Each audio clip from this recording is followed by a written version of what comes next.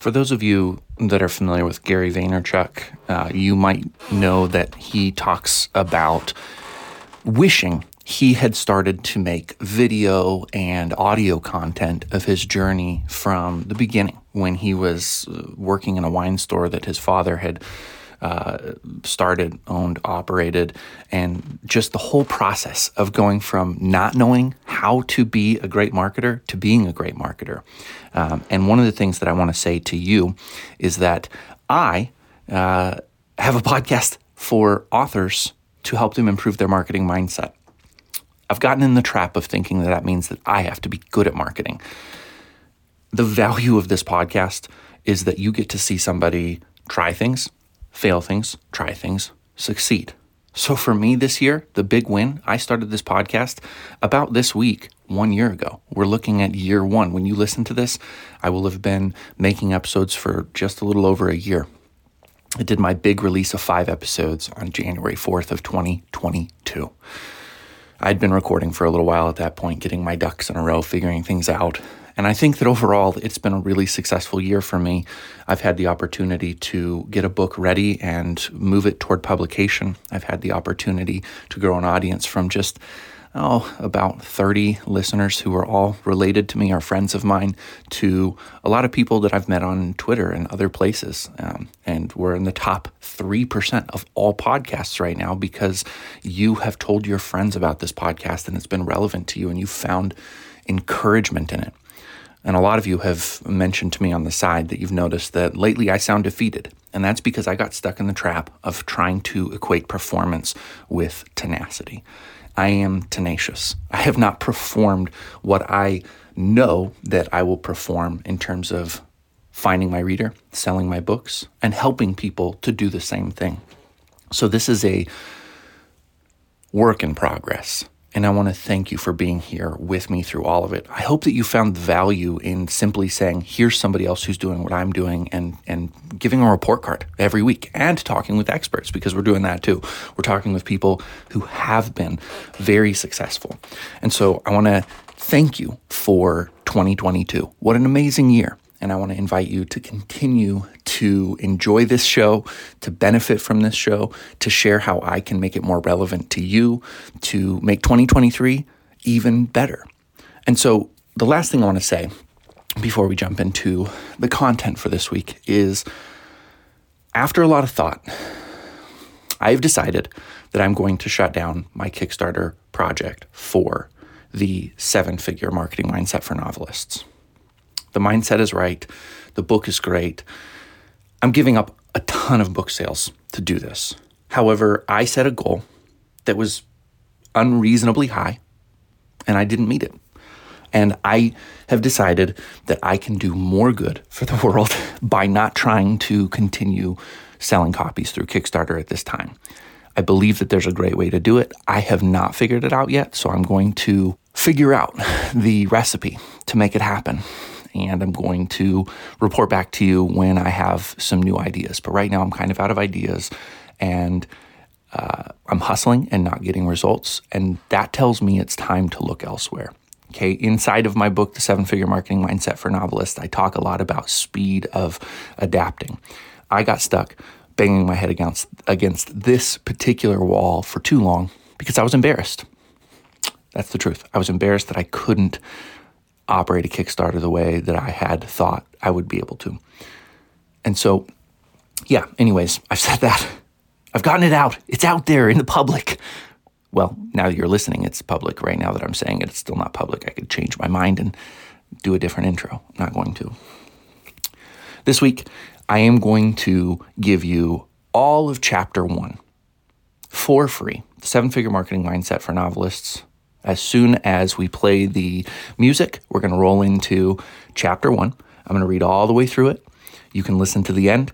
And at the end, instead of the normal music that says, see you later, goodbye, I'm going to invite you again to buy it on Amazon. The only links in my episode this week are episodes for Amazon. So here's the deal.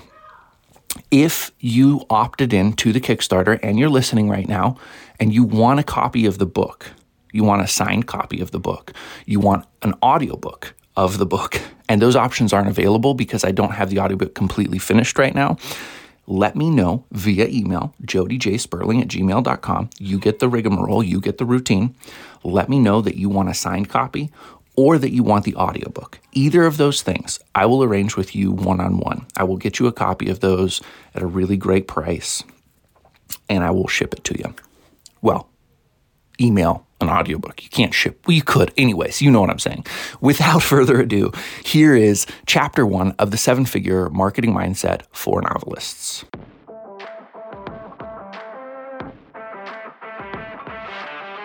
Hey, I'm the Reluctant Book Marketer, and I've got just one question for you. Do you see your novel as $1 million asset? Because if you don't, and you want to, you're in the right place. This is the only show for novelists who want to shift their mindset away from fear and toward abundance. Because you can sell more books than you ever dreamed when you believe in what you're doing.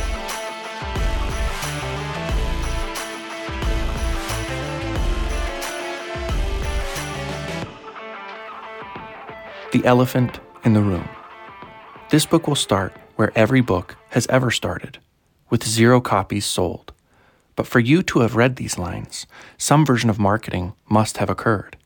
Perhaps I personally asked you to buy the book. Or maybe by hard work and good fortune, a friend recommended the book to you, giving me the most precious of all sales, one by word of mouth. Given the book's absurd title, you might be tempted to envision the Emperor's New Clothes. Who is this author who claims to have a 7-figure mindset to teach me but hasn't sold 7 figures worth of books? It's a fair question, one we'll return to from other angles. And for now, let's acknowledge I'm not claiming to know how to sell 1 million books or touch 1 million lives. Look to Stephen King and Danielle Steele for that. What I'm promising, and what you can learn from me, because I've already done it, is to embrace an insatiable mindset that keeps you moving toward your outrageous goals with persistence, tenacity, and resilient flexibility. Pulling from my work as a real estate investor, I know how to act in the face of fear. I know how to overcome my own mind's objections when doubt creeps in. When you are tempted to retreat in fear, I can teach you a mindset that primes you to advance and with empowerment. When I was $100,000 in debt and everyone thought me a fool for getting into rental properties, I learned how to cultivate a mindset of abundance so strong naysayers could not deter me. And I can teach you to do the same. Judge the book based on what it delivers. If you don't walk away enriched and brimming with confidence that you can achieve the goals you always dreamed of, if you don't finish this book with concrete tools for how to daily strengthen your mind against fear, uncertainty, and doubt, I want you to call me out publicly. I invite you to rate this book so poorly, no sane reader would ever touch it again. But if you do feel enriched, the same applies. Shout it from the mountaintops, because if you win the game of mindset, you will achieve all your goals and more. When you find the book delivers, just as I said it would, do me a favor. Get it into a friend's hands. I'll thank you, and so will your friend. Hey, and also leave a rating and review on Amazon, because that is the single most helpful thing you can do for an indie author, or really any author at all. Before you start, understand objectivity. If you've been writing for longer than a week and have ventured into the writing community, you've heard somebody claim, good writing is subjective. There's truth in that statement, but it's also used as a way to hide behind insecurity and uncertainty. Enjoyment may be subjective, quality isn't. Even if you're a rare person afflicted with geophagia, the compulsive desire to eat dirt, the quality of dirt matters. There's lead-filled dirt from urban housing lots, and there's Amazonian undisturbed earth. The first poisons you, the latter nourishes. Neither would qualify as a culinary delight. The reason it's critical to start together here is that everything we discuss, every bit of mindset shift you accomplish, will be wasted if the objective quality of your writing falls short. You can argue grammar is a tool of oppression to privilege the educated, and you can lament arcane rules created by stuffy old dead dudes that have no place in modern fiction. But you will find a book without sensible grammatical logic will undermine every effort to earn an audience. If you aren't committed to the use of proper grammar and style in your novel writing, no amount of mindset adjustments will empower you to win 1 million readers. It is in your best interest to return this book, or better yet, gift it to someone who will commit to following the rules of the language, since you will be unable to succeed without rules. Let me, though, debunk one possible misconception that arises often when I discuss grammar. You may write from the first-person perspective of an uneducated character, one who misspells words, uses unfamiliar sentence construction, and chooses unique methods of punctuating. As long as you create the rules of the character's writing and follow it as its own version of grammar, you'll have the same opportunity of success as those who follow textbook English. Consistency and service to the story are the two most important foundations to demand of your writing. If you are mindful of both, trust the process, and you will write a great book. We can't delight every reader.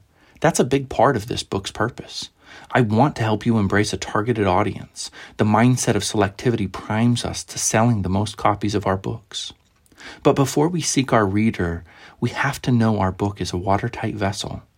If there are holes in it because the sentencing leads to reader confusion, the spelling ejects the reader from the immersive story, or the punctuation causes the reader to reread lines, potential raving fans will quit before you've won their trust and loyalty. You'll work far too hard to allow your ideal reader an easy escape. No mindset in the world can help a writer whose book is littered with technical mistakes to fight her way onto the New York Times bestseller list. No level of determination can prep an author to read to a packed venue of fans if her writing technique earns her 1-star reviews. Before you read any further, ask yourself, is this book objectively ready for a reader? You know it is if 1, you are confident in your understanding of the grammatical tools you used. 2, your trusted readers praise the story and pacing. 3, you've spent time and energy in multiple edits, proofreads, revisions, and rewrites. And 4, a third-party editor has okayed it for publication. Please know, we all need third-party editors. None of us are above the misuse of homophones, and no matter how good spell checkers have become, it takes a slip of the fingers and the becomes he, or off becomes of. From a technical aspect, the majority of writers have no clue how to outline and grope their way through many drafts to arrive at a coherent and pleasing story. If you need help with grammar, it's not a sign you're a bad writer. But if you choose to publish a book with uneven writing and poor style choices, you are harming yourself. For the sake of your own dreams, don't shortcut the process and stop claiming you can't afford to hire editors. Instead, realize you can't afford not to hire an editor. Good writing is objectively good, even if the genre fails to appeal to every reader. How to read this book. While some sections build upon others, I've written this book so you can pick and choose which heading you want to read. Each heading addresses an anecdote, a self-contained mindset reflection, or a challenge to act. There's no right way to read this book, but you will benefit most by moving slowly and rereading seemingly simple sections. My personal anecdotes are chosen with care to serve as a metaphor of a principle. I encourage you to reverse the instructive sections to relate them to stories in your own life. Doing so is how we provoke change in our mindset and progress in our goals. If you find benefit in this book, you'll enjoy my podcast, The Reluctant Book Marketer. Many of the section headings you read here have been explored from varying angles in episodes of my podcast, and most of the ideas have been refined and reworked into this book. You'll find the show anywhere pods are cast. About the author. This is my first published book. I consider myself a novelist first and foremost. I've worked in sales and marketing since 2012. I have been a one-on-one coach for authors who want to improve their habits, writing style, and mindset, and my podcast, The Reluctant Book Marketer, is in the top 3% of all podcasts. I've learned directly from Forbes 500 CEOs, USA Today, and New York Times bestselling authors, millionaire marketing experts, and trained mental health experts. By talking with folks just like you who have bared their souls about the challenges and unexpected turns of marketing, I've learned a great deal about the mindset that leads to success. I hold a Master of Fine Arts with a fiction focus from Eastern Washington University, and I contracted with a literary agent to represent my novel, The 9 Lives of Marva de Longhai. My choice to pursue traditional publishing for my fiction has kept me from putting out the numerous novels I've written over the past 15 years, and it has afforded me the time to learn from traditional and self-published authors how to shape the mindset to market for 7-figure success and beyond. Not exactly a trigger warning. If you picked up this book hoping to hear from an ethical, teetotaling, motivational author, this is one thing I cannot deliver. You may want to consider reading someone else. My rap sheet is measured in pages. I'm a convicted arsonist, drunk driver with an MIP. I was arrested for driving without a license, for lying to police officers, for theft and public intoxication. Those are just the things I was caught doing. And the reason I want you to know my past is because I want you to understand that whoever you are today, that person is in your past. But the tendencies that created that person still threaten your future. I still battle my impulses, and I still choose poorly. If you continue reading, I hope you will be every bit as forgiving of yourself through this process of mindset adjustment as you are of me and my past. If you wary of a messy person, a work in progress, please know I do not begrudge you putting this book back in favor of something more suiting your needs. I'm interested in speaking to the ambitious, broken, often chaotic novelists who aren't ashamed to want 7-figure influence. Some people want to tell the "I'm reformed, you can trust me now" narrative.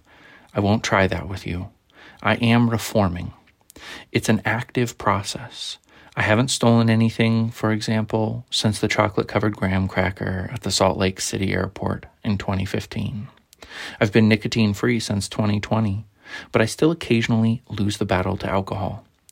I had a day last weekend where I drank too much, and some parts of that night are lost to the blackness. Truth is, I'm still a mystery to myself, and if you want somebody who's got it all figured out, I'm not your guide. But if you're okay learning from someone who stands after every fall, learns from every stumble, and loves to share from experience, let's change 1 million lives together with our books and our hearts.